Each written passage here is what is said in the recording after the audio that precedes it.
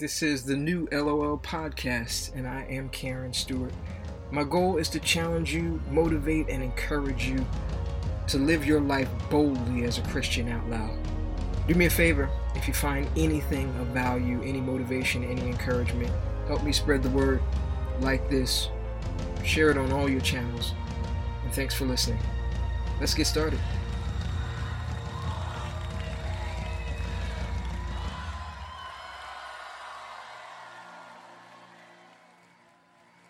Have you ever heard a person say, I just don't hear God speak, or God doesn't speak to me, or when I pray, God doesn't answer my prayers like he does other people? I've heard people say, if you need something from God, you need to get so-and-so to pray for you because they know how to get a prayer through, or this person or that person can pray heaven down, which I still don't completely understand that one, but that's a whole nother. Anyway, sometimes based on our experience or on our expectations about God, we could draw the conclusion about what God will or will not do for us. And those conclusions will impact and influence the kind of relationship we have with him. Not only now, but it almost like puts a cap or limit on us going forward until we change it.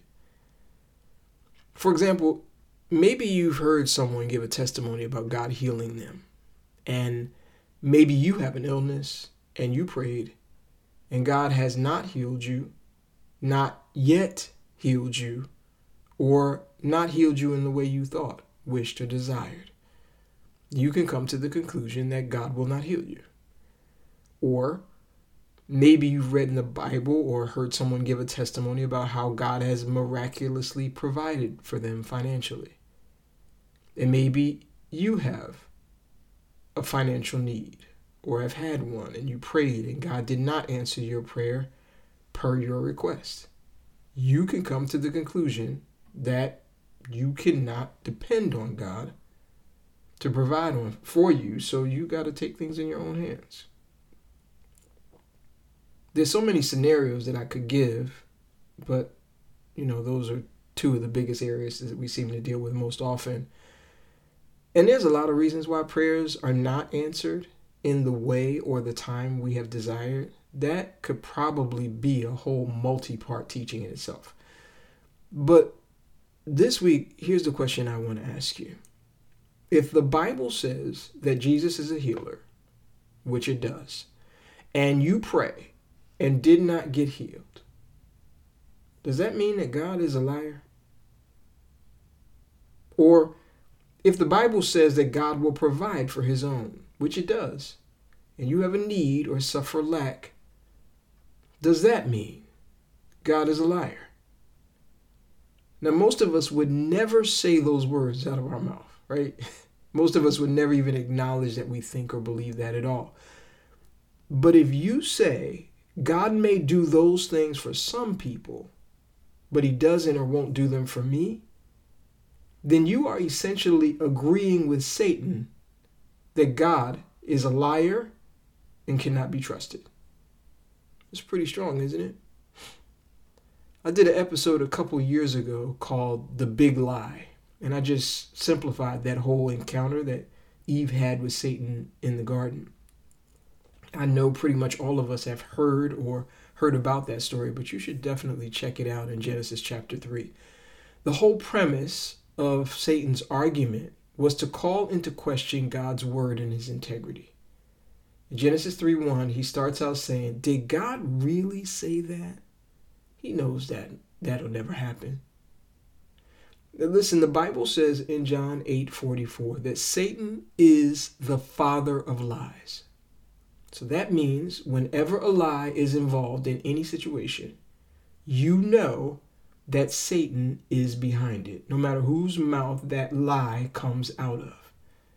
If you or I lie about anything, anyone, or about God, Satan himself has influenced us and is behind those words, period. Satan, the father of lies, who himself is incapable of telling the truth, One of his primary goals from the beginning has been to convince mankind that God is the liar. And when we say God may do this or that for someone else, but not for me, when there are more than 6 places in the Bible that state clearly that God does not show partiality or he's no respecter of persons, then we are in agreement with Satan himself. We are in agreement with the liar. And if you set yourself in agreement with that liar in any way and about anything, you can be sure of 2 things. 1, you will experience a very limited portion, if any, of God's will and desire for your life. And 2, you will have a surface and shallow and limited relationship with God, void of any true intimacy. How can I say that? Because it is nearly impossible to surrender yourself to and passionately love someone that you cannot trust. And how exactly do you trust a liar? So here's why this is important to think about right now. This is the time of year when almost everyone has made their New Year's resolution goals, right? And I'm sure that almost all of us have heard the statistics about the success rates for New Year's resolutions. Researchers at Scranton University did a 2-year study about the success rates of resolutions, and they found that for the first full week, only about 77% of people had kept their resolution. That's the first week, right? And at the end of a 2-year study, only 19% of people had been successful at whatever it was their goal was. You probably have heard or read that the period between mid-January and mid-February, right now, is the time when most people abandon their resolutions altogether and move on. And now I'm not a scientist or a clinician, but let me say also, because I've been there, when that does happen, most people are full of guilt, shame, and feelings of failure. And none of that's God. Now, I'm not aware of any studies that have been conducted about the success rates among Christians. Maybe I'll conduct some informal study at some point. But I can't help but feel like it should be a different story for us. We are not alone in any endeavor in our life. And as such, our success rates for everything we do in life should be significantly above any other specific or general group of people. Because our relationship with God, our surrender to Him, our complete reliance on Him should be the single factor that dictates our degree of success.